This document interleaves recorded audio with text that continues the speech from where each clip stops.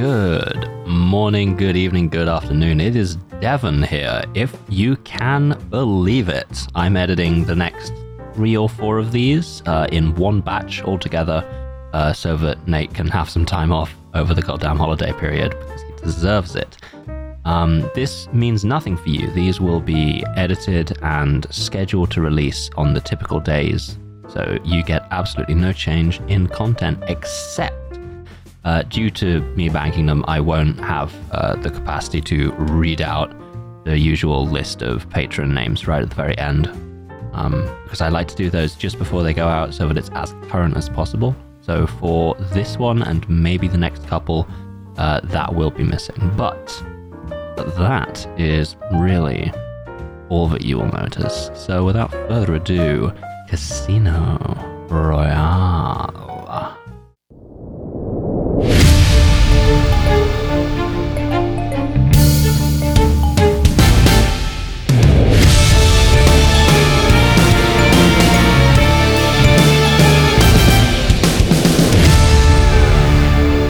Hello and welcome to Kill James Bond. I am James Bond 007. Joining me are James Bond 007 and James Bond 007. Hello. And we are entering a new era here today. Gone are the silly Bonds of Brosnan and more. Instead, we're doing something a bit more dark and a bit more tactical. Finally, a little bit of a gritty reboot. Yes. Yes. And this is the thing, right? We have to sort of let go of our same guy thesis a bit here. In that, we see very explicitly that this is not the same guy. We have a new origin story for James Bond, Agent 007, because, of course, now all movies have to have an origin story. That's right. And so this Bond is, he's a decorated military veteran, a war hero, even. Absolutely. And we see him being recruited in this first movie of this new era, Casino Royale, which we're watching. We see him be recruited by M into an elite tier of MI6. And in order to do this, M has to visit Bond at his manor house, driving past his lions. And then... The best thing about this is, since it has been made with hindsight on the rest of the Bond series, there are some little subtle digs at James Bond.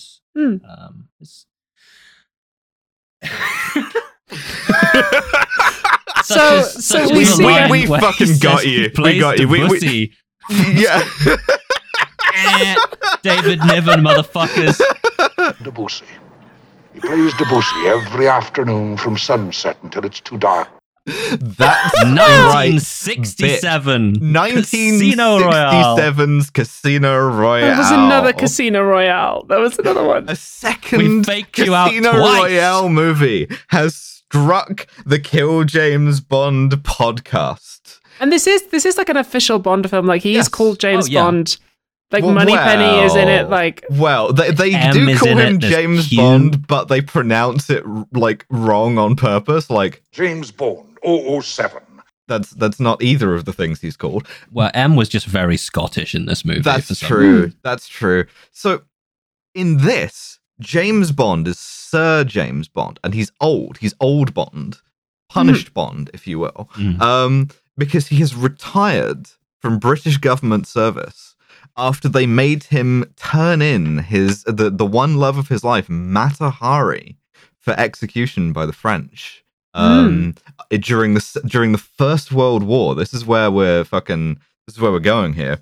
Last all the way of back. The gentleman spies. He very specifically says the guy that you gave my name and number to is debaucherous. Sex maniac. So he's celibate is the thing. Like, he's straight edge Bond. Yes. He doesn't do drugs. He doesn't drink. He doesn't shag. In what's a totally novel idea for the series, he's a Bond out of time. But this time... That's interesting. The Bond... Oh, yeah, I've never seen that before. The Bond out of time is the time is like about 1900. So he wears a fucking little sleeping cap and a smoking jacket. When we see him at his manor house, where he plays Debussy and keeps lions, the first thing that we see him doing is he is exercising on what I can only describe as a sort of a manual Bond wiggler. Yeah, but he's doing tricep dips wearing a white tie and a turban. Yes. Yeah. Cool. Like a fucking king. Silk turban. No less. Turban. And so M arrives along with the heads of like various other spy agencies. Every other spy agency, all of whom Bond French, knows Russians, Americans. and remembers from when they were like young. Mm-hmm. He has a line. He speaks to the Russian. He's like, I remember your chap Lenin very well.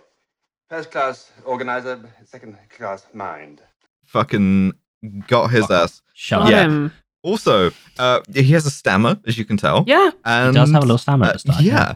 But like M sort of exalts him to the others. He points out that he's like part of this austere, almost like celibate priesthood of spies who are like an alternative to war. He says, A good spy is a pure spy, inside and out. A herbal enema should fix you up. Don't know how that drop from Never Say Never Again got in there. Yeah, it's a bit of a mix-up. I got confused because I didn't know which Casino Royale. I thought we were doing the 1954 television movie of Casino Royale instead. I really considered it, but it's like 2 scenes long, so not But he also hates gadgets, and he loves being retired. So when the heads of the spy agents come to him and they said, look, we've got spies being killed all over, something's really going badly wrong, we need you back. He's like, I'm sorry, from now on my life is about Debussy. Yes. In fact, he tells them specifically that it is now that time of day I have set apart for Debussy. Every fucking hour, every day, baby. I did clip just to be on the safe side. Debussy. Just in case you wanted. Bussy galore. Well, of course you are. So there's he has these lines that he's talking to the guys, and he like lists out the gadgets that they obviously have. Like the CIA guy's got a big red carnation, and he's like, that sprays poison. And he goes, "Your joke shop spies, gentlemen." Fucking again got their asses. Yeah. At the start, I was like, "Oh, I'm in for a David Niven, very talented actor, sells this very well. Can either of you tell me what happens next?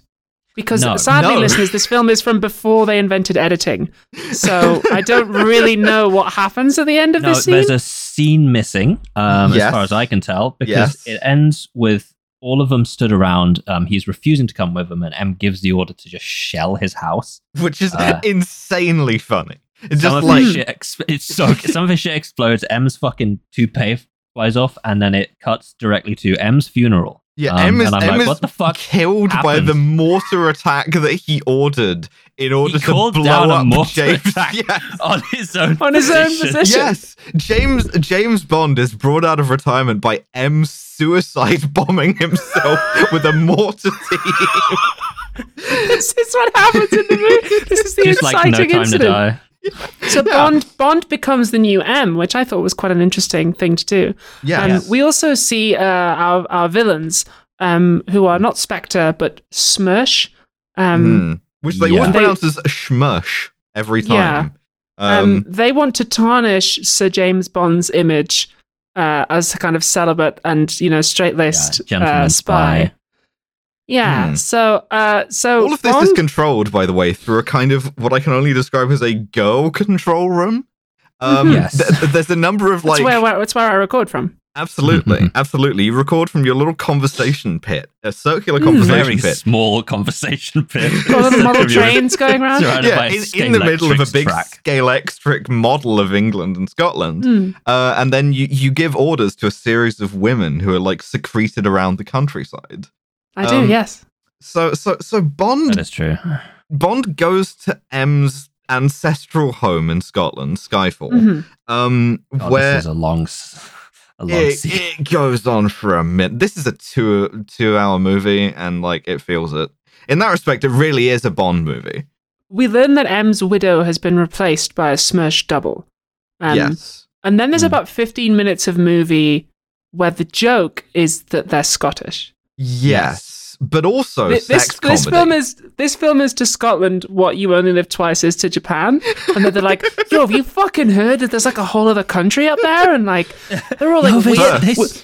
You train hard and fast to become a Galaglass. Second, you take a wife to give you extra special cover.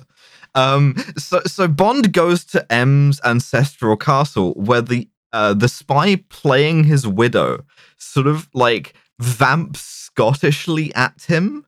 Deborah Kerr, by the way, doing an incredible job. Yes. We even get the extended joke where somebody explains what haggis is, and it's like, yeah, I'm aware of like it's good. I have it for breakfast. It's nice. Like Scotland is just a normal place that you could go, and they're presenting it like it's fucking Mars. You live there. I just wouldn't say normal. Yeah, true. Yeah, that's true. That's true. So what happens next is a sort of a sex comedy where all of these like young, in fact now troublingly young, attractive Smurf somewhere between agents. 16 and 19. Yeah, he literally goes. That's explicit. How many daughters does M have? Oh, 11. Who's the youngest? Me. I'm 16. Who's the oldest? I'm 19. And you're just like, this is a bit of a sexual pickle for James Bond, a man committed to celibacy. Yeah, they keep trying to shag him. They get in his bath. Two women in the scene are called Meg and Peg. This is only sold by David Niven's sort of like relentless affability, where he plays this sort of like very straight arrow sort of like brigadier sort of like character. There's a fantastic little touch that I noticed where he's going past all of their rooms and they're like peering out at him in their nightgowns, and he's sort of like nodding very demurely to them, and then one of them like sort of like lunges sexually at him, and he like jumps out of the way into an enormous stuffed bear, which he also then gives the like polite nod to, and I like that a lot. I love to lunge sexually. That's... happens a lot throughout the course of this movie. But Niven is about as uncomfortable from this as I am watching it. Yes, he's wearing a little sleeping cap the whole time, and everybody is trying to fuck him, and he does not want to be fucked at all. Mm-hmm. What happens then is after this like bath, they like try and get him drunk to seduce him, and he's sort of like... Oh, is that what happens? Yeah, not entirely clear, but it backfires in that every single other person gets drunk to the point of catatonia, and he simply leaves. He just out-drinks them, and he's like, good night. The crucial thing, listeners, is that none of this is funny. No, not even slightly. What I would definitely make clear here is that they're trying to do jokes throughout this. And that none of them are landing. It's not in the slightest. Really landing. Yeah, so the alleged widow, right, tries to then come into his room at night to fuck him in like. Okay. So I actually do want to. This scene is legitimately very, very good because James Bond 007. James Bond is in bed. He's reading or something, and the door opens, and Deborah Kerr is there wearing like a night dress, and she's just like really trying to seduce this guy. And if it was Connery, you know exactly how it would go, but since this very straight attempt to seduction is intercut with shots of David Niven lying on top of the sheets wearing like a fucking he's wearing stockings nightie with a fucking sleeping cap, just looking quite politely confused. It's so fucking good. I want you to know that as part of a sort of a this wasn't intended as method acting, but David Niven went into this movie thinking he was going to play Bond straight. He didn't know it was going to be a comedy. So that sort of informs in this movie. Wow. Yeah, that sort of informs a lot of his acting here. So fuck's sake, what happens next? I wrote down at this point, we're 30 minutes into this movie. I have vaccine madness. This is exhausting at this point. This is a death march. So he refuses to have sex with her, and then she says, "Oh, as a result, you have to challenge my sons to a shot put competition," which again isn't funny, and Bond wins. And then, as a result of him winning, she genuinely falls in love with him. Yeah, she gets insanely horny. She breaks character. There's a grouse shoot. Throughout the course of Bond doing the shot put contest with these big Atlas stones, right? They're picking them up. All the strong guys are picking them up and falling over. The fucking deal. But throughout it, Devrica is getting insanely lost in the sauce in terms of getting horny over David Niven. Yes, and the girls behind her are just fucking Mimi's lost it. All right, get her keys. We gotta lock her in a room. Yeah, we've stuffed it. She's fallen in love. Shoot. They try to launch grouse-shaped missiles at him. Again, crucially, none of this is funny. They try to do the sort of the ATF thing of having a big dog filled with tannerite. They fill a bunch of grouse with tannerite and then I'm sorry, the what? Okay. Go on then. Let's go. Okay, so there's two things you need to understand about this joke, right? One, the ATF, the Bureau of Alcohol, Tobacco, Firearms, and Explosives, notorious for shooting people's dogs when they raid their houses. ATF-X, clearly. What the fuck are they doing? They can't shove an extra word on the end. Two, tannerite is a form of binary explosive that is detonated by violent shock, typically gunfire. Consequently, there was a gun nut meme that did the rounds about trapping the ATF into coming to your house, stuffing a fake dog with tannerite and waiting for them to shoot it and blow up the house. That's the reference that I'm making in relation to these fucking grouse homing missiles. Okay, thank you. I got about half of that. Yeah, could have just skipped over this, but that's why I'm on the podcast. Nate, so you put in the more you know sting here. Yeah. Thank you. So Mimi saves him by saying, I work for Schmersh. They're trying to do something unclear. But she saves him, and then she's like, oh, I'm dying. Please kiss me. And he kisses her, and then she's like, lol, JK, I'm not. I'm actually going to become a nun. Yeah, I'm going to become a nun. And yeah, she does. She just leaves. She does do that. At this point, Bond leaves. He drives back down to London. He simply leaves. Yes. He simply It's a lot of just leaves. The scene has no point. Nothing that's happened during so this. So he goes to the next location. He goes to England, but on the way down there, a sexy woman in a Jaguar E-Type tries to guide in an unmanned milk float full of explosives into his car, which is a very old-fashioned Bentley. Which the milk float is being controlled from inside the girl control center. Yes. And they've got, as Alice mentioned earlier on, they've got like a Scalextrics model of England and Scotland with the little cars going around on it. It's so cute. It's very fun. The most obviously a Scalextric thing you've ever seen. Like, it literally is. The movie earns points for violence. In this scene is absolutely diabolical. Beautiful. Just phenomenal stuff. Sound editing hadn't been invented yet, so every time they need to spice things up a bit, much like the earliest two Bond movies, where they just slam the theme in there, they just blare some music over it, and it's really, really distracting. Anyway. The movie earns some points for violence when the sexy lady in the Jaguar is killed by the milk float explosive pretty horribly. Yeah, the way that the fucking synopsis on Wikipedia does this is Bond survives another attempt on his life. No. Bond manipulates events so that he can kill a woman with a car bomb. And then when she is exploded, he goes he tuts in a little he doesn't have a one-liner. He just tuts and then continues to drive up. Can't That's get the tragic, stuff the these thing days. that I just did. Yeah, absolutely. Damn shame. At this point in the movie, does just kill a woman outright. Yes. Yeah, he does. At this point in the movie, listeners, I'm afraid that I'm going to have to become feral. Yes. So someone enters a scene. Would you like to take us through this one, Abigail? I could try. So we get to London.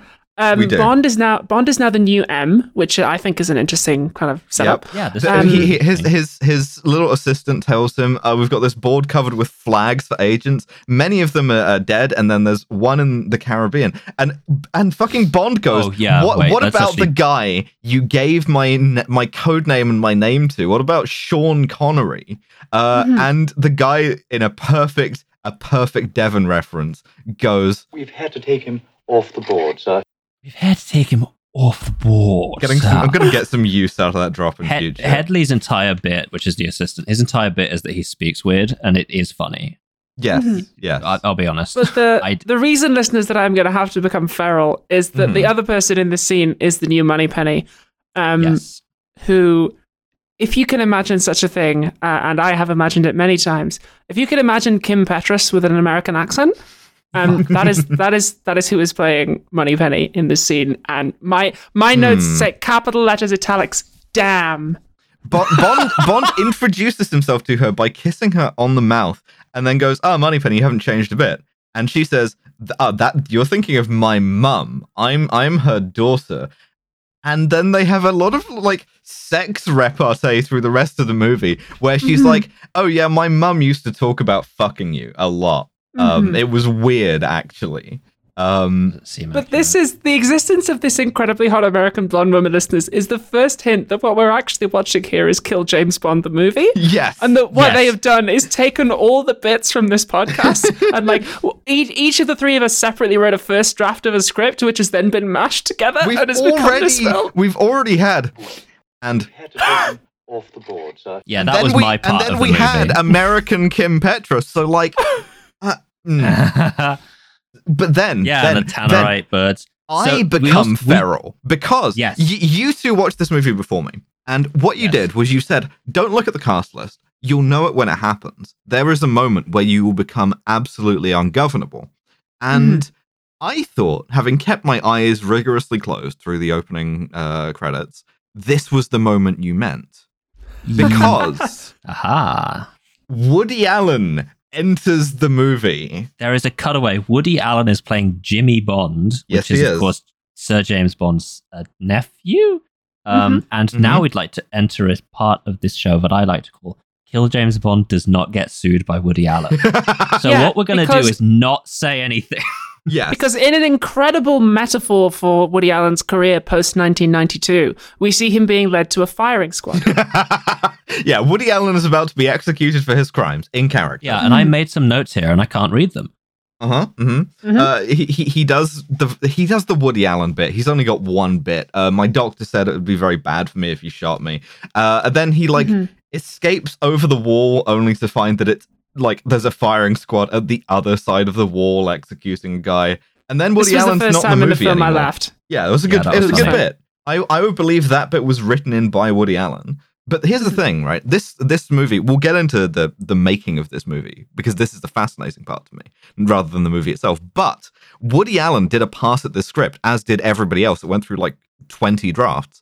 And he got a legal notice. He got his lawyers to draft up a thing saying... He's had several. You for very good reasons, we're certain. He like got an injunction to say you cannot put written by Woody Allen on this movie under any circumstances. You cannot credit Woody Allen as having written this movie even slightly because of how bad it is. And he was right to do it. He was. Yeah, legitimately, he did have that instruction put in. Yeah. So that's the end of Woody Allen for now. And we go back to David Niven, to James Bond. Take him off. Yeah, and Bond says, okay, given my experiences in Scotland, Smersh are obviously using honeypots. They're using very sexy female agents. I have something for this. I have the drop, in fact, because he makes two changes. Change number one. From now on, all remaining agents and trainees will be known as James Bond 007, including the girl. Won't that be rather confusing, sir? Exactly. Agents of Chaos. Everybody's James Bond 007. Mission 2. Because they're using these honeypots, We find the one man all women want, and then we train him not to want women. We make a gay super agent. Yeah. This is again. Find an agent, make him gay. As you were saying, this is Kill James Bond the movie, so He this is now the spa that makes you gay scene in real life. Yes, he tasks Moneypenny to find the sexiest agent they have by fucking all of them, which she does. It's a guy called Cooper, and then they send him to the gym that makes you gay. And at this point, I wrote down, first, you train hard and fast to become a faggot. Because they have... to take extra special colour, you have a boy wife. Take a boy wife. Take a boy wife. So this guy's just in this gym, and then there's various like Bond girl types try and like seduce him, and at every turn what he does is he fucking judo throws them to the floor. It's so good. This is so funny to me. This scene is it's incredible. legitimately Genuinely really good. hysterical. Sadly, it's also racist, but Yes, it is. That is true. There's also there's an incredibly funny bit where one of them accuses him of being gay to like try and like fucking get inside. Like she does like reverse psychology. So he like she like comes up to her. She's like really sexy, and he's like, "What are you gonna do?" And she's like, "I'm not gonna do anything, but you're gonna do something unless you're one of them." And like she's like trying to like do double backflip reverse gay psychology on him, and he just like judo throws her.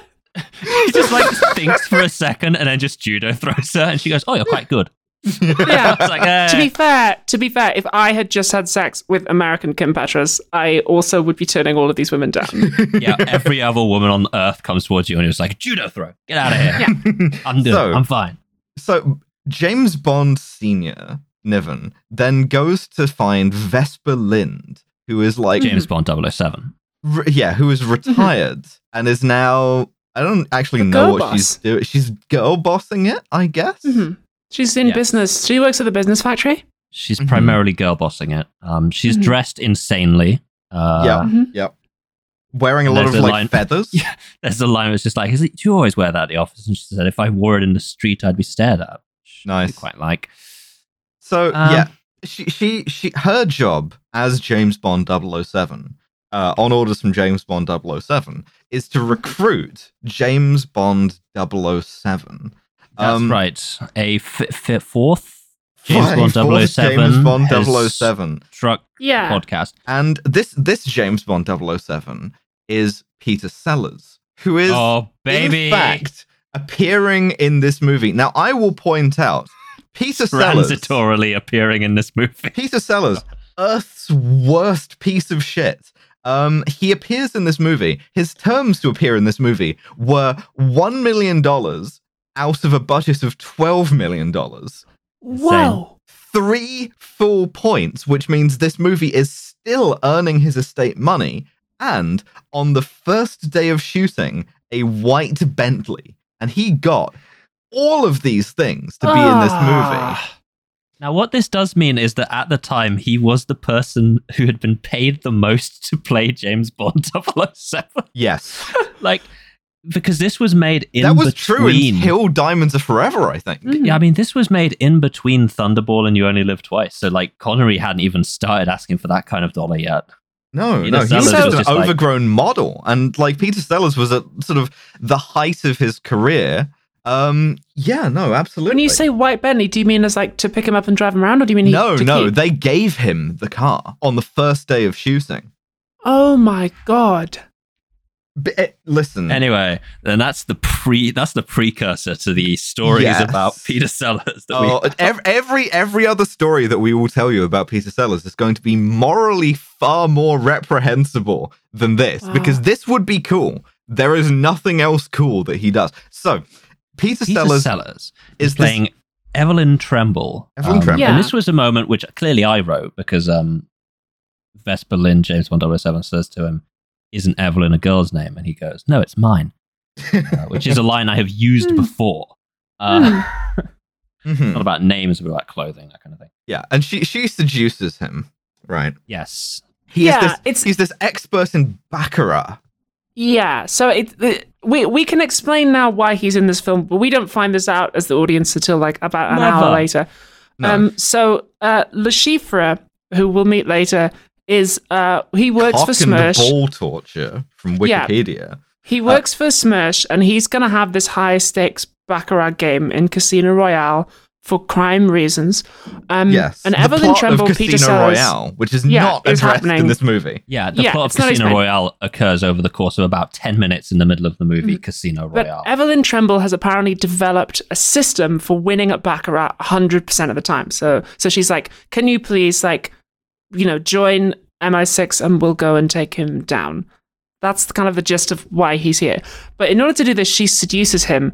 And we get a weird scene, which I guess I must have written, Because she's like, oh, like there's a closet behind you. Like, would you put on some costumes? And it's like implied to be like sexy role play. And he like comes out dressed as Hitler.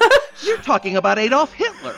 You kill James Bond the movie. Literally comes out dressed as Hitler, and it's like a fun like joke. He does a series of voices. There's just a bit like it's the Peter Sellers does voices hour. Yeah. He does this thing. Lynn's apartment is very funny to me. He comes over and like you see that she's in the kitchen and has just like a corpse on the table covered in like wrap or something, and he like pops up on the intercom and she's like, oh sorry, hang on, give me a second. Just like dips this thing into the fridge. He's like, sorry, I was just showing someone out. And then he slowly walks through her apartment. He's walking slowly. He's not filmed in slow motion. There are things moving in normal speed in the background, but he's just slow. And there's just a series of things that she owns. There's a lot of fish. She has Nelson's column. She's just had that moved to outside her house. Do you know what's playing at this point? Is The Look of Love. The Look of Love, which was written for this movie. Burt Bacharach spent 2 years training in real life to become Harold Zakata and also to score this movie.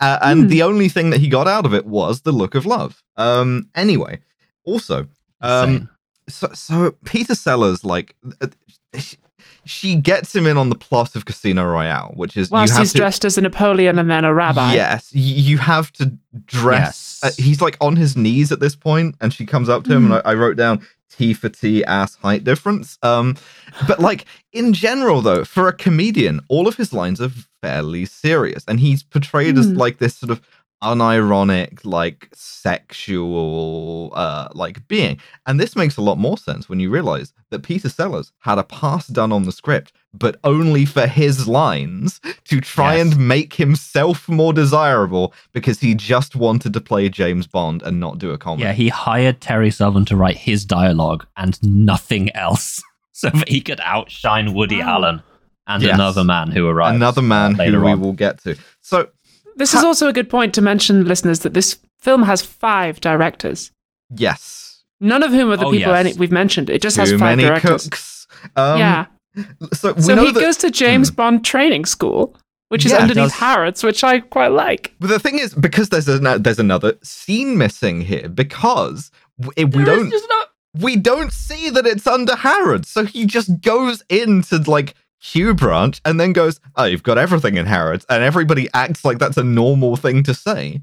So there's the usual sort of like one of the background jokes. We get one of the best jokes in the film, which is there's like an army guy karate chopping blocks of wood, and then as Q comes past, he salutes and like knocks himself out because like his hand is super hard. I laughed at that. I thought it was good. Oh, yeah, I did actually like that. Now we have to actually some of the best talk jokes in this movie are at the expense of the army. There's one later on that I'm excited to talk about. Can we talk about gay cues, please? There is a gay cue. Notice I said cues plural because we have to do a bit of an "Are you being served?" thing. So he gets fitted for his like gadget suit by a pair of homosexuals, and this is played about at the level that you'd expect, right? It's very much like, you're in good hands now, Mr. Bond. Again, whereas the joke before is that they're Scottish, now the joke is just that they're gay. Homosexuals, have you heard of these? On the other hand, it does mean that, once again, highest paid Bond, also first gay Q. So Ben Whishaw Hoomst. They give him a bulletproof vest that he never uses again, and a radio watch that I don't think he uses, but someone else does. Yes. And he doesn't use it, but a different Bond does, and because they miscut this, there's a joke that doesn't land. He's supposed to like use the watch to talk to gay Q, who's in the same room, and the joke is, it's like you're in the same room. But instead, they substitute gay Q on the watch with fucking Vesper Lind, and the joke doesn't work anymore. Yeah, because it is like you're in the... There's a scene, they talk about the pen.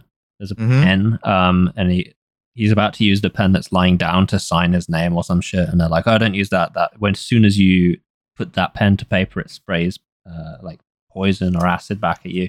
And he goes, oh, that'd be good for writing and then all 3 of them say in unison, poison pen letter. Yeah, and then Geikyu goes, they always do joke, this. Yeah. Yes. Yeah. Which I did quite like. I appreciated that. The thing is that Peter Sellers is like a decent, well, he's a very talented comedian. He's a fine actor. Awful person. Also, like having that pass on the script to tighten up his lines actually did make some of them tighter. Anyway, so then we need another woman Bond. Yes, we have to recruit James Bond 007. Yeah. Which is, of course, the daughter of James Bond 007. Yes, Mata Bond, as in Mata Hari. I will point out at this point that Niven has to go to India for this and experience the racism zone.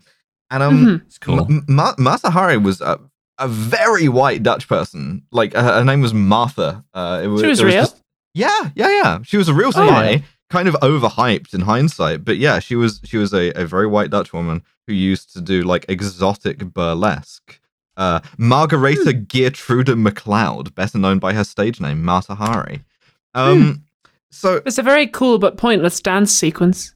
Yeah. And then, so I did wonder why there was someone in the cast list builder's temple guard. I was trying to figure that out, and then they went to a temple, and I went, oh yeah, okay. Cool. That's why. And we do a bit that is done funnier in both On Her Majesty's Secret Service and For Your Eyes Only, which is, she's a very attractive woman, but she's got a common English accent. Yeah, this is dog shit. Yeah, that's the joke. She just sounds a bit northern, and not even like it's not broad at all. It's like barely noticeable. Like not even ridiculously so, right? It's not even like taken to extreme. It just seems like a person talking. She sounds like a woman who is maybe from like normal. Leeds or something. Yeah. And whereas before the joke was like, yo, you heard of Scotland? Now it's just like, yo, you heard of anything north of the M25? No, never. No. To me, it's the Watford Gap. You have Watford and then Glasgow and everything in between. So he recruits her. She calls him daddy a lot. She also tries to fuck him, and I'm like, that's your dad. That's your father. There's a number of racist jokes. One is at the expense. There's a guy there, and Bond's about to explain it, but Niven Bond is about to explain the reason why he's recruiting her, and he goes, "Does he speak English?" And she goes, "Do you speak English?" And he goes, "No."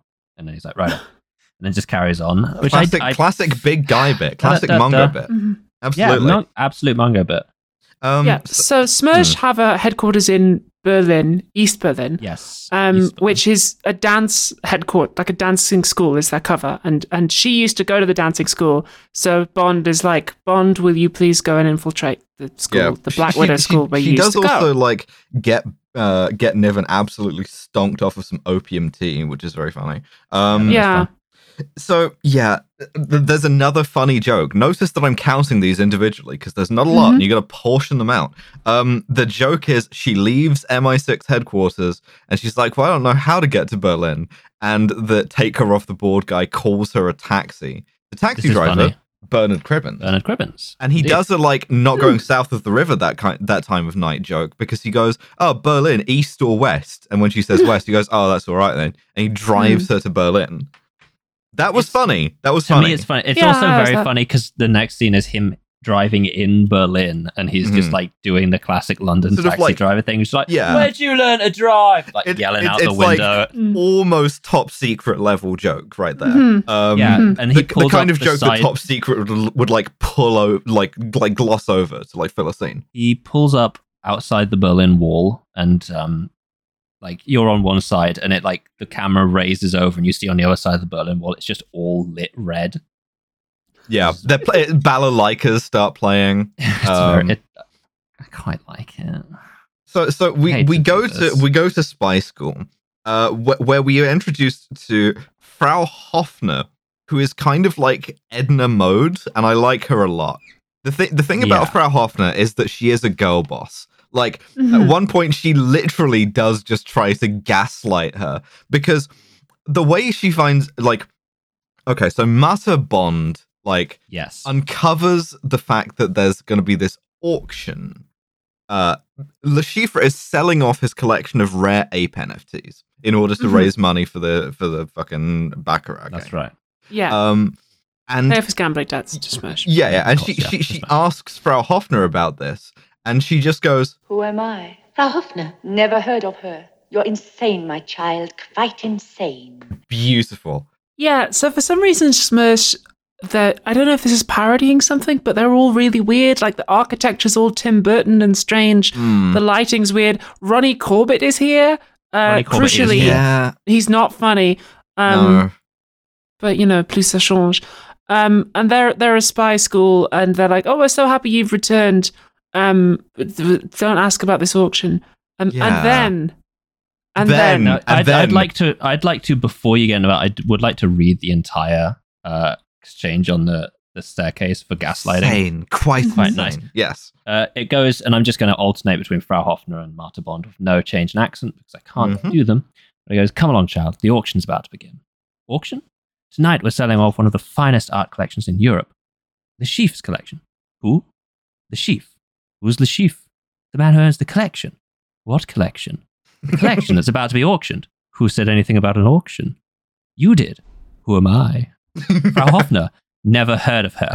Oh, insane, my child. And I was like, quite insane. They're doing this while they're walking down like a fucked staircase, and I was like, that was She's fun. got the like sort of like Liza Minnelli cabaret haircut. She's wearing a black turtleneck and a cloak. I like Frau Hoffner a lot. Frau Hoffman is the world's worst improv partner. So yeah, a couple of weeks ago, at the time that this comes out, I posted on the account 3 images of our reactions in the group chat when something occurred. And since you were the first to see it, it is only fair I pass the floor to Miss Abigail Thorne to tell us what the fuck happened to break our minds in two. Yes. I couldn't believe it. But a character enters this film. He is Le Chiffre's auctioneer. He works for Le Chiffre. You might say he's Le Chiffre's number 2 or 3. I forget. It's a bit part, really. 5, I think. But it's fucking Kronstein. Compared with Kronstein. He walks into a shot, and I went fucking ape shit.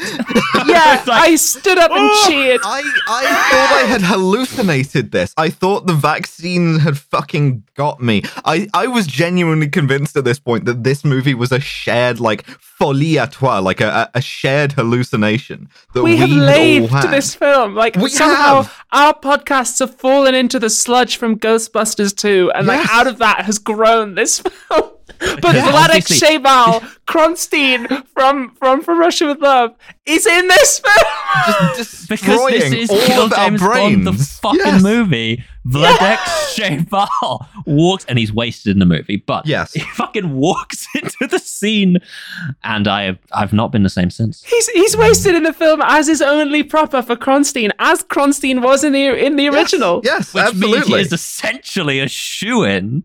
He could win the Kronstein Rosette. Yes, he's going to be the first character to get a Kronstein Rosette and bar. I'm going to pin a little lapel pin of Kronstein onto his fucking... Here you go, my man. You earned it. We now have to start tier of selling, medals on this man. Yeah, like, absolutely, like a fractal Kronstein Rosette. Kronstein squared.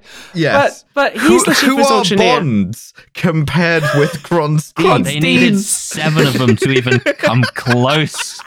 So Kronstein is trying to auction Le Chiffre's rare ape NFTs.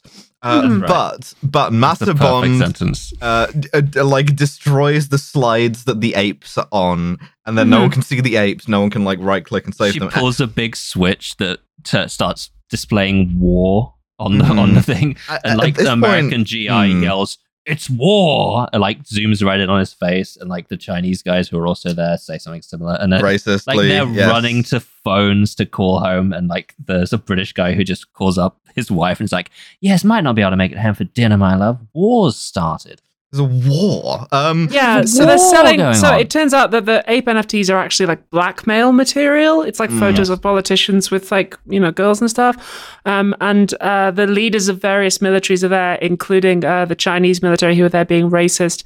The head of the Chinese military is played by Burt Kwok, famous Chinese actor who we have seen before. Not now, Kato. Yeah, Fantastic. because in Diamonds Are for the one where Blofeld goes to space. Diamonds is Forever. He was the man who says everything twice. So there he is. He's back. So at this point, a madcap fight scene breaks out. Madcap here is not a compliment. If you think about like Cannonball Run, it's like that, but like worse. In fact, a lot of jokes happen, and then Vladek Sheybal escapes, and he gets on the phone. I'll let you do this first. And he gets on the phone, and this is the second point, the point at which the other hemisphere of my brain just collapsed in on itself, because he picks up the phone, and on the other end, it's Orson Welles. Orson fucking Welles is in this movie. Is playing Le Chiffre, and he does a fucking incredible job. The French champagne has always been celebrated for its excellence. It's awesome. French, late stage Orson Welles. There's a line. There's a line later on where he's talking about torturing someone, and he says, "Physically, I'm not going to do anything." Which is also his approach in this movie. And I respect it so much. He sits stock still in every scene. And like it's fine Steven because Seagal, he's fucking Orson Welles. He remains seated the whole movie. He is a purely sedentary part. But he's a better actor than anybody there. And this will have consequences. But yeah, so Vladek Sheybal is then killed by Orson Welles for failing him. I know. As always, as it always happens, such always it was since the start of time. It's the fate of a Kronstein. A Kronstein must always be killed for failing them in a way that wasn't really their fault. Absolutely, absolutely. And so now Le Chiffre has to play Baccarat instead. Two points. 2 points. The first is that when Kronstein is blown up, he's in like a payphone up against the Berlin Wall. Yes. So he calls and he's like, "What about me?" And Le Chiffre pushes a button and the payphone explodes. And then just like a bunch of what I can only describe as like 1910s peasants just start fucking pouring through the wall. Yeah, it took David Hasselhoff to do this in real life. And the other thing is while they're going through the spy training school, there is one bit where they open up a door and are like, this is where we learn to fight, and it's just 500 guys doing judo throws in sped up footage, which is wildly sped up too. A perfect incision of James Bond. Like that's one of the only jokes that survived the 800 rewrites, which is fighting is speeding up judo throws. That's it. Yeah, they're practicing light attack, they're practicing heavy attack, all the hits. So at this point the movie has to start an hour and 20 minutes in. The movie Casino Royale, which is about James Bond going to gamble against Le Chiffre at Casino Royale. Act 1 is now done. Now, don't know who wrote the next bit of this.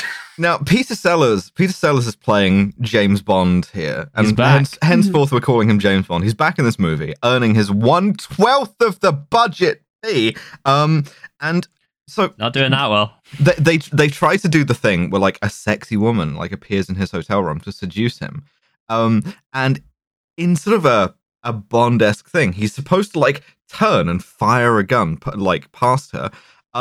The thing is, right, if you fire a blank at someone, you can really at close enough range into them. And Peter Sellers absolutely did this to this actress. This was her first scene with him. She comes onto set. She didn't know this was going to happen, and he shoots her in the fucking face. And she had a shitload of like cuts to her forehead after this. And she was terrified every time she was on screen with Peter Sellers again, because he just fucking like shot her in the fucking head, dude. As he would be. Jesus. I've seen what happens when somebody takes a blank round like point blank to the face. It's not pretty. Like, it still is like it is still there is still shrapnel there. Like it's a thing. A blank round is still like gunpowder in a bullet case. The end's just crimped. Man nearly fucking Alec Baldwin this last. Absolutely. Apart from anything else, he could have like damaged her ears or fully. Jesus it's still Christ. A gunshot. Like I say, every subsequent story I tell about Peter Sellers is going to be worse than the previous story about Peter Sellers. Dread to think where we're going. Cool guy. So yes, There are a number of fun lines in the scene, I will grant, which is that he fires and it doesn't like do anything, and she's just like, "You miss," and he goes, "Yes." And then she's like, "How did you get in here?" And she's like, "I took care of the porter." He's like, "My word," and he's like, "It didn't take much. He's 83." He goes, "It's a good year." Yeah. Now, at this point, we see Le Chiffre, Orson Welles. He is holding court at the baccarat table, and what he's doing is a series of magic tricks. And the reason why he's doing a series of magic tricks is because Orson Welles wanted to do them, so he just did them. It wasn't written. He just decided that he was going to do a bit of like close-up magic. It's so good, right? And at this point, I'd like to say to the audience that we've been toying around with another award. We've had the Kronstein Rosette, we've had the Goodnight Cross, and these are piecemeal. We give them out every single movie, but sometimes someone really does go above and beyond the course of any kind of duty. Sometimes a movie needs a hero. Sometimes somebody shows up and says, into the screen. My name is Dr. Kaufman. A man will appear on screen and obliterate the entire movie simply because there are scenes where he isn't in it. Yes. Mm-hmm. And for specifically, he destroys the tone of the film. Yes. For that, we have minted the Kaufman Star. Our highest award.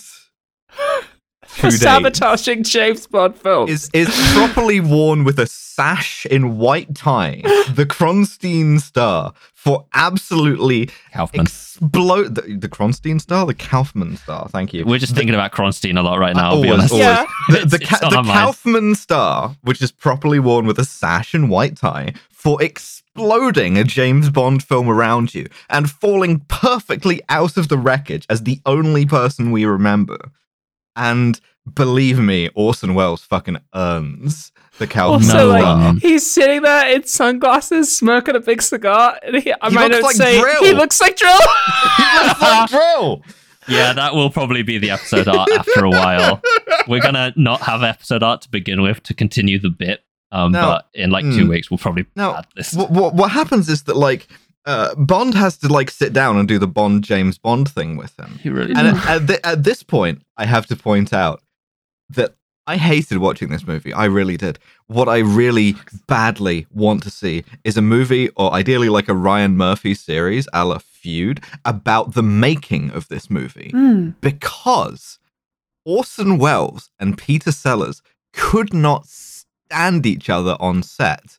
And the really funny it gets worse. The really funny thing is that Peter Sellers was the one who had specifically requested Orson Welles. And then what happened is Princess Margaret, of all people, accepted an invitation from Sellers to come to the studio for lunch. And he's being quite like proprietorial about it. And he's like, "My lords, ladies and gentlemen, she has arrived."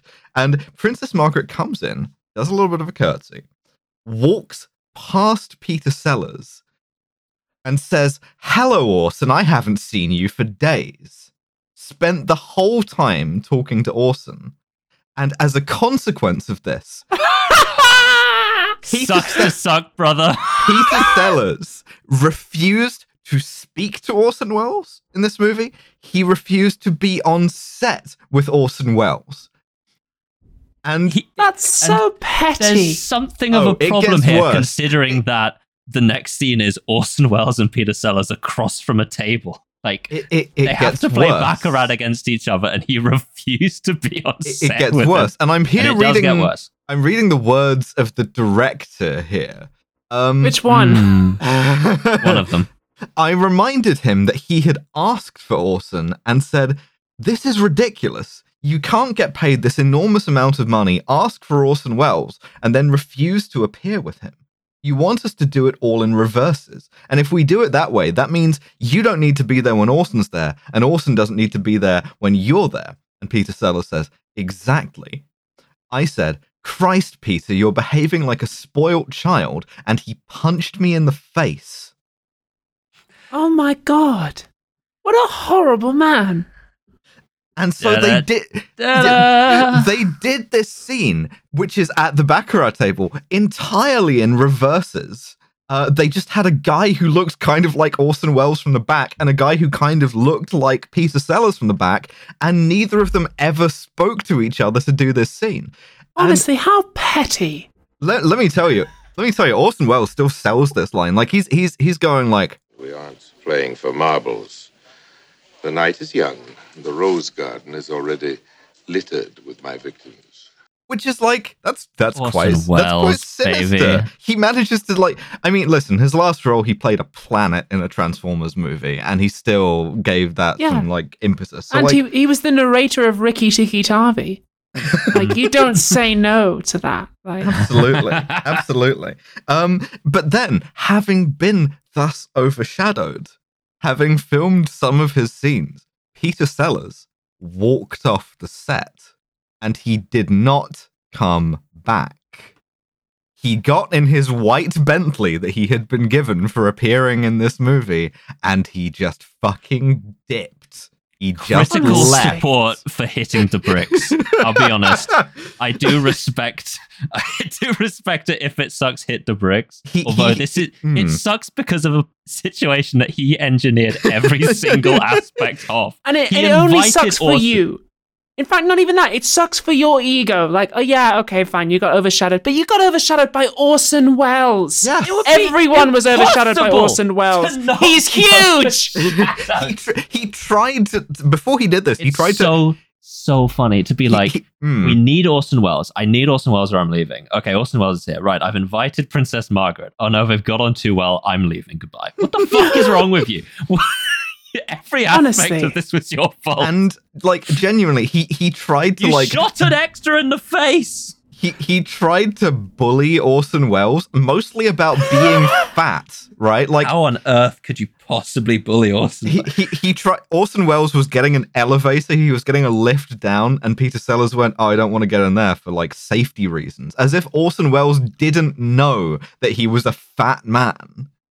This obviously, this did not work, and so he just left.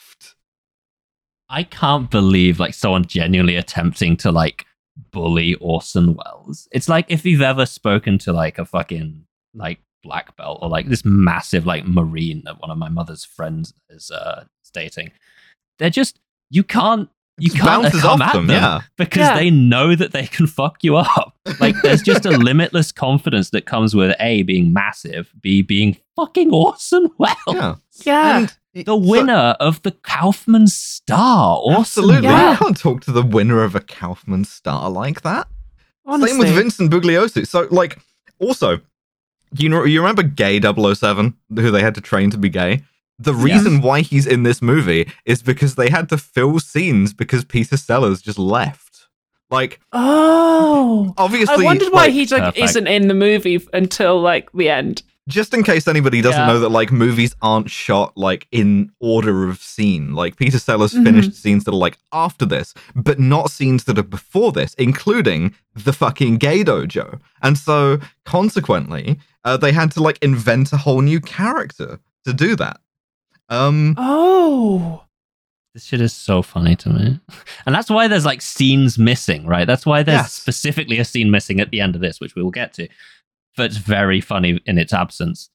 Because one man had an insane ego grudge against Orson Welles. Yes. I genuinely can't imagine being upset about getting shown up by Orson Welles. How are you gonna not get shown up? Bond's move here, and this kind of proves that Peter Sellers is a good Bond, is to do racist accents at Orson Welles, or the guy who looks like Orson Welles. Several times. Multiple times. He does a couple of them for no real reason. And then he wins, as Bond does in the fucking story in the movie, whatever. What is noteworthy and funny to me is that every single hand of this Baccarat is the same.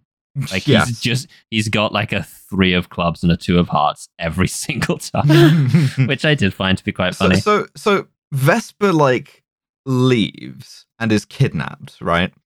By Le Chiffre. At this point, Bond goes to chase after her, getting in a racing car and having a little bit of a Sterling Moss joke. And Sterling Moss has a little cameo here. And then scene missing. Because I wondered missing. why we just cut straight to him being captured. Because if you've seen the modern Casino Royale, listeners, you know that Bond chases after Vesper, he crashes the Aston Martin and then gets captured. But we just cut straight to Peter Sellers is captured. It's like, Yes. oh, okay. Nope. Yes. Okay. At this point, Peter Sellers is like psychologically tortured with marching bands and LSD. He gets put in the Jokerification machine by Orson Welles. Yes. There's a weird horny / Scottish hallucination. It's not funny. It's strange. And then he is killed. Like Vesper kills James Bond, Peter Kills Sellers, him. in order that he not be in this movie anymore. Does she? Yep. Yeah, it's not didn't- made clear at all, but she machine guns him to death. I didn't even realize that happened. Well, I wondered why the he wasn't problem in the is- rest of the film. Yeah, the thing is that he'd left the set, so they couldn't film him being shot. So what they did instead had is a wide shot where everyone is like shot dead, and there's also just one guy stood there who could plausibly look like Peter Sellers from a distance, and then it cuts to a close angle of Vesper shooting, and then the wide shot, there's no one stood there, and you're left to be like, he has been taken off the board. We didn't even realize that happened, but Smersh so break in dumb. and they kill the Schiffer. Yeah, we They do were kill really the shit. robbed of a scene of Orson Welles whipping the shit out of Peter Sellers' cock and balls. Yeah, and They I think it would reference be it. They reference deserved. that bit of the story They do, because he's like, he's got a carpet beer. yeah, and then They, he's like, they oh, don't reference the film that won't come out for 50 years. Don't worry that this chair doesn't have a seat in it. It's just being reupholstered. And it's like, okay, fine. Yeah, so my notes here just say Bond is dead, Le Chiffre's dead, 20 minutes Yes. of movie remain? Question Oh, mark. Yeah. boy, do you feel every fucking minute. Because remember David Niven? Yes. No. Yeah, okay. He's You in- remember he's the in the movie film. Spy Kids 2 and how that had a coherent plot? Crab ape. This is significantly less coherent than Spy Kids 2 because Back in London, David Niven and Marta Bond are going to see the Prime Minister. There's a slightly unusual moment where they drive up to Downing Street, and it's really weird seeing Downing Street not fortified like it is now. Yeah, you can just go up to the door. It's sort of really, really surreal seeing that. But then Smersh come along in the flying magnet saucer from Spy Kids 2, Yes. because again, this is Kill James Bond the movie, and they kidnap Marta. Yes, they do that. It was Harold Wilson at the time. Of course it was. Of course. This is why there's a line Marta, she's like, oh, I always wanted to see the Prime Minister. He does make me very horny or some shit like that. Strange. And he's like, that's crazy. Go to Trafalgar. I think you're a bit old for Sir Edward Heath. Also a bit female. Anyway, Niven and Moneypenny, it's not defamatory. I'm not talking about anyone who's alive. Ted Heath is dead.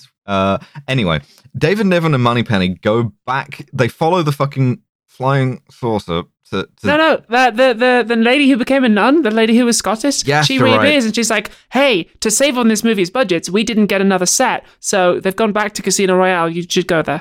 I'm Yeah, it's nice tuning and out, easy. man. Yeah, it's I'm going to say, boys. people did a lot of drugs in the 60s, and the thing about those is that they were all terrible quality. Like 60s weed was like mostly dirt, and consequently, everybody who had a hand in writing this movie had just like inhaled a bunch of like fertilizer chemicals, and the result is they go back, they get captured by goons. Yeah. The villain is revealed to be Dr. Noah. And it's Woody Allen. It's Woody Allen. It's Woody Allen, and he Woody Allen. What they have is a sort of a mime confrontation. Oh, it's Woody Allen. He's here. He's in the movie again. They have a mime confrontation. They have a mime It's fight not funny. because A the mime deal is that fight. like Woody Allen can't talk in front of David Niven because of Because how he's it's like, neurotic. neurotic. He does a lot of is. physical comedy. He does Woody Yeah. Allen physical comedy. Yeah. And at this point, His- I'd like to note, genuinely, no Woody Allen role couldn't be improved by swapping him out for Rick Moranis. That's true. That is true. That's a fair point. The I'm film just like- briefly his- becomes his- Doctor Who, as an Yeah. older man and a beautiful woman run around. His plan is Dr. Noah's plan is This germ, when distributed in the atmosphere, will make all women beautiful and destroy all men over 4'6". it's called estradiol. So again, Kill James Bond the movie, we have the bimbofication gas. Yes. Yeah, that's and his plan. Short Kings Remain. And then in the bit of the movie that I wrote, we see that like Dr. Noah has. Is it fucking? I don't even know which of these fucking bitches it is anymore. Right, no, it's the lass who called the gay, not the gay guy. Who the fuck it was? It was the last. It was the last agent in the gay dojo. In the gay gym. James Bond 007. He has James Bond 007 like tied to a table with big metal straps, and at this point he has a fun line which I wrote down. You do not, in fact, have to hand it to Woody Allen to remind myself. Where he goes. Treat all the girls you desire this way. Yes, I undressed them and tied them up. Yes, I learned that in the Boy Scouts. I think it's a funny line. Okay. Sue me. My notes here just say the real villain is Woody Allen. Yes, that's true. That is we'll not be commenting on. That's objectively true in the course of the movie. So also, he's developed a pill that makes you explode, and he's going to assassinate and replace all world leaders with robot doubles. It's just one plan. Pick one plan. Yeah, he's doing a lot. He is. She tricks him into she tricks him into swallowing the pill, and at this point, the ending of Blazing Saddles happens, which is impressive to rip off, given that movie came out 10 years later. Yeah, there's also a funny line where he's like, "Imagine a world where there's no poverty and no exploitation, and everyone's like free to do whatever they want." And she says, "Oh, is that what you're for?" And he goes, "No, I'm against all of that," which is quite funny. The Bonds escape. Frankenstein from Van Helsing is there because, again, killed James Bond David the movie. Prowse. Frankenstein is in the film. The fucking like a bunch of cowboys show up, a bunch of Native Americans show up. It's even more racist. It's there really are two racist. sea lions. It's literally the bit. It's the end. It's the end of Blazing Saddles. But it is the end of Blazing Saddles. Even like to the point where a big fight breaks out and like a bunch of fucking cowboys just arrive as well, and they're running through Casino Royale. A bubble machine, a chimp wearing a wig, a roulette wheel that fires knives, naked women covered in gold. It's a lot worse than all of this makes it sound. No, this sound like we're struggling to remember what happened, but let me tell you, it's about 8 full minutes of just and you feel it. You feel it. I was watching the like countdown to the end of this movie, and I was like, 5 more minutes, please. It would be nice if this movie ended. There are 3 colorway jokes, and one of them did actually get me. Where, and I hate to say it, a bunch of cowboys show up, right, and there's a cutaway to the Old West where they're all riding, and then they arrive and thing. And there's also a bunch of Native Americans, unclear what tribe or people they're supposed to be because they're all played by white guys. And they parachute in, and then there is someone goes, "Call the police," and there's a cutaway to like 1850s style, like sped up footage of a bunch of bobbies getting on an old station wagon and some falling off as it drives away, and I did find that funny. Jean-Paul Belmondo is in this movie because we haven't destroyed enough beloved actors' reputations. What? Okay, fine. I don't know who any of these people are. From like Breathless or Vive sa vie, any like Godard movie, he's got the like lips and he's never mind. Anyway, so he's in this movie. He's also stupid. What happens then is a guy just approaches another guy and he's holding a gun and he just goes, "This gun shoots backwards. I just killed myself," and then falls over. And I'm like, "This topical? What? Cinema." Woody Allen explodes in a nuclear explosion. Yeah, and it kills everyone. Everyone dies. And then everyone goes to heaven except Woody Allen, who goes to hell. Yes, Woody Allen goes to hell. Every other James Bond goes to heaven. Credits. All Bonds go to heaven. I swear to God. 7 Jameses Bond arrive, and they all die. This is all done like musically too.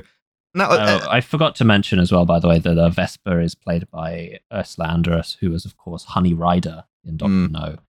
Really? So I'm gonna hear. Didn't clock that. Wow. Give you a brief like this time, so a very brief précis of the rest of Peter Sellers' career, right? Because I didn't plumb the absolute depths of what a piece of shit this guy is. So this happened in the middle of his career, sort of stalling for the first of about 3 times due to like constant drinking, constant like abuse, like cocaine use. This was right before his like extremely abusive marriage with Britt Ekland imploded. And I mean, he fired his wife from another movie using the same move that he used on Orson Welles, which is if she's on set, I'm leaving and I'm not coming back. That's not the worst thing. The worst thing, as I'm like scanning through here, is that he had his comeback thing, his like almost his Oscar-winning role was Being There, right? Where he plays this like simple gardener who like gets elevated to the halls of power, right? And I'm just gonna read you this paragraph from his Wikipedia page. In March 1980, Sellers asked his 15-year-old daughter Victoria what she thought about Being There. She reported later that, I said yes, I thought it was great, but then I said, you look like a little fat old man. He threw his drink over me and told me to get the next plane home. When his other daughter, Sarah, told Sellers her thoughts about the incident, he sent her a telegram that read, after what happened this morning with Victoria, I shall be happy if I never hear from you again. I won't tell you what I think of you. It must be obvious. Goodbye, your father. Earth's worst piece of shit. Honestly. Awful man. Why? That's just who he was, and that's also part of the reason why, like, his sort of like tyrannical nature is why this movie is the way that it is. It's why it's such a mess. The film flopped, and Joseph McGrath, who was one of the directors, one of 800 directors, the one he punched in the face by some of the producers who said, "Look, we don't blame you for all the shit that occurred during filming, but they made it clear that they never want to work with that bastard ever again," which they were very close to Peter Sellers. I think it goes to show listeners that the myth of the kind of like the tortured, brooding genius who's like horrible to everyone around him but produces amazing art is just false, because this film is not good. It's not worth he got treating people like that, but this one and especially it's still isn't. bad. And it's a damn shame that this has absolutely ruined Sellers for me, because I really like Dr. Strangelove. I liked the Pink Panther. This is also the point at which Eon Productions decide, okay, we're not letting fucking anybody else do anything to do with James Bond ever. There's this one guy who is able to do like a court-ordered thunderball that we're not able to stop. Other than that, nobody else is adapting this. We are very strictly exercising our like sole adaptation rights here.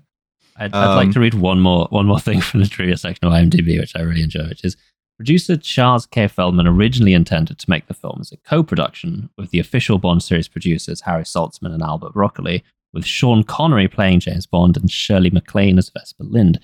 Saltzman and Broccoli had just produced Thunderball and didn't want to do another one so soon. United Artists supposedly offered Feldman $500,000 for the rights to Casino Royale in '65, but he rejected that. Forced to produce the film on his own, Feldman approached Connery to star as Bond. Connery asked for $1 million to play him, and he said no. So Feldman decided to turn the film into a spoof. He cast David Niven, and after the film went through numerous production problems, the budget went to shit. He met Connery at a Hollywood party and said, and I can only imagine the tone of voice he said this in, but he said, would have been cheaper to just pay him the $1 million. Just a man beset the thing by about Peter Connery. Sellers. The thing about Connery is that, like, also a piece of shit in his way, also physically abusive to women. Mm-hmm. But the one thing you can say for him is he arrived on set on time and he knew his lines. He played James Bond. He was capable of finishing a James Bond movie, something which Peter Sellers, despite seemingly wanting to, and at a time in his career when he was able to get everything he could possibly want, was not. Just goes to show listeners that if you want a career in acting, there are two things you need. One is to be unique, and the other is to be good to work with. But we have a science-based system on this podcast. This is a mainline James Bond film. Yes, it is. So we can deploy the SCUM spectrum. We can. Stands for SMART, cultural insensitivity, unprovoked violence and misogyny.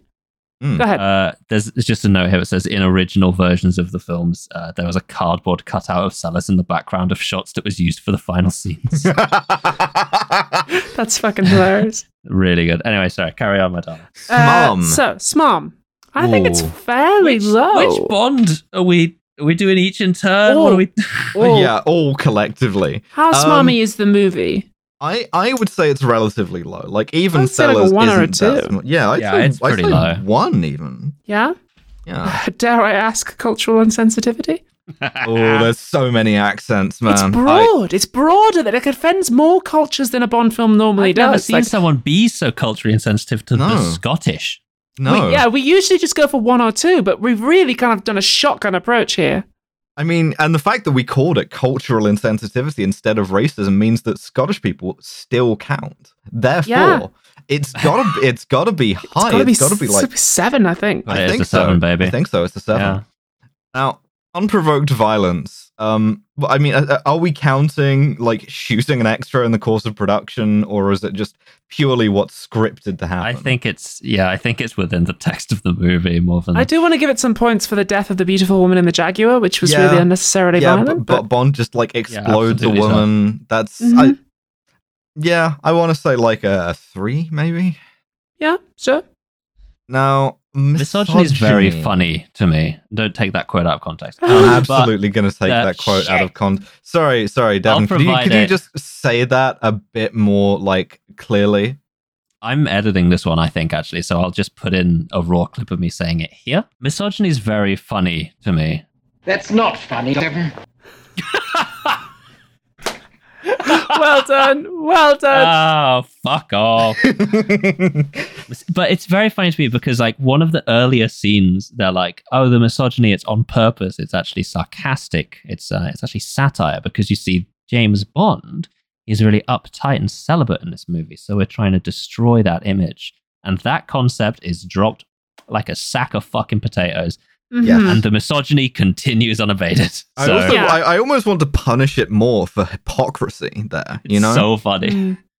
I think it's got to be pretty high. I also think, to be honest, I think 7 for cultural insensitivity is a bit low. We have given higher than 7 in the past. Like, I like You Only Live Twice was an 8, and Octopussy was an 8. I think this film's got to be an 8 or a 9 for cultural insensitivity. No, I didn't realize we'd gone past 7 for. We have. Yeah, do it. The highest we've ever given was 9. Sax Roma Chinese accent, multiple occasions. Yeah, it's an 8, I think. Do it. Yeah, okay, I'm going to give it an extra point there. And misogyny, I think it's, again, that's got to be pretty high. Like, women exist to be fucked. 6. They do have some agency. 6, I think, is solid. So where does this land in the canon of Bond movies? That's 14, 17. That gives it an 18, which is surprisingly low, but it's because it wasn't particularly smarmy or violent. That's true.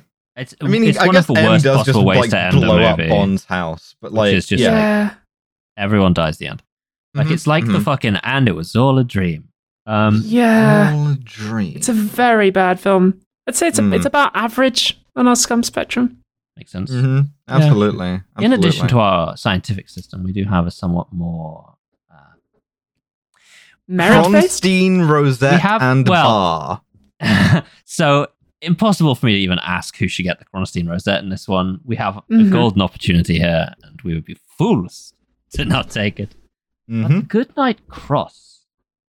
A Goodnight Cross. A good character who goes above and beyond for. Well, I think Moneypenny fucking all the agents in MI6 is kind of going above and beyond duty. What about the like agent who's like, what are you, gay or something? Who does succeed in poisoning Woody Allen?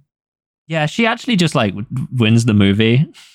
That's true. That's a good point. She does. It's so weird. And she doesn't have a name, by the way. Her name is just the Detainer. Brackets What? James Bond 007. No, yeah, that's right. I'm reading it. Yeah, here. James Bond. All right, Bond so the Goodnight Cross goes to James Bond 007. Easy. That was that was nice and easy. I don't know why we didn't think of that. Yeah, and of course, Kaufman Star.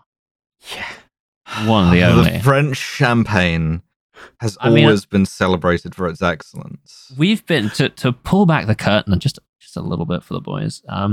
We've been looking to give someone a Kaufman Star for like a couple of episodes. And they had given the to earn opportunity it. for it to be fucking Orson Welles. means that we may never give out another one. Just because you have to reach this tier. Yes. Yes. Orson Welles, ladies and gentlemen. We love him. What are we doing next time, Alice? Well, I mean, the next mainline Bond is going to be the 1954 TV adaptation Casino Royale. Do you know what I've also just noticed? This comes out on the 22nd of December, so technically, this is our Christmas special. It's a very Merry Christmas, Mr. Bond. You boy, what Bond is it? It's a Merry Bondmas. Oh, happy Bondmas. Join us in the new year for fucking Daniel Craig. We will actually do Daniel Craig. This is a genuine problem. We will genuinely give you Daniel Craig next time. Yes, we will definitely give you Daniel Craig. For the 2 bonus, weeks is too long. For the bonus, yes. We should do Stormbreaker is what we're doing next. Stormbreaker, and then after that, at some point, we're going to do fucking Dante's Peak, so we can get some old Brosnan in. Fucking on. Yes, we are. We're going to do Dante's Peak. At some point. You said that on the podcast, and now we have to do it. Yeah, you have to do Dante's Peak. You can't fucking it's Dev next. in like this. You can't dog the boys like that. Whatever, I'm editing all of us out. All right, fine. I probably won't. Oh, before we go, special thanks to friend of the show, Mrs. X, who saved the recording before we started by helping us set up the microphone. Absolutely. Thank you, Mrs. X. We have a Patreon. On there, you can listen to the guy who came to my apartment and was like, took a look at my fucking smoke alarm and then went, "Can you leave the door ajar? I'll be right back," and has not come back. Yeah, Peter Sellers. About 2 hours. Peter Sellers, he just hit the bricks. You showed him up with Princess Margaret, and now he's not coming back, man. Oh, God, I hope that shit works. So rest in peace to Devon. Yep. Subscribe to the Patreon. We have bonus episodes. The next bonus episode is going to be Alex Rider's Stormbreaker. That's right, baby. Child Spy. This has been Kill James Bond. I have been James Bond 007. Joining me have been James Bond 007 and James Bond 007. And it's at this point that we must simply say, it is now that time of day I have set apart for Debussy. 7 James Bonds at Casino Royale. What a perfect episode of Kill James Bond. 7 James Bonds at Casino Royale. They came to save the world and win the gal at Casino Royale. 6 of them went to a heavenly spot. The 7th one is going to a place where it's terribly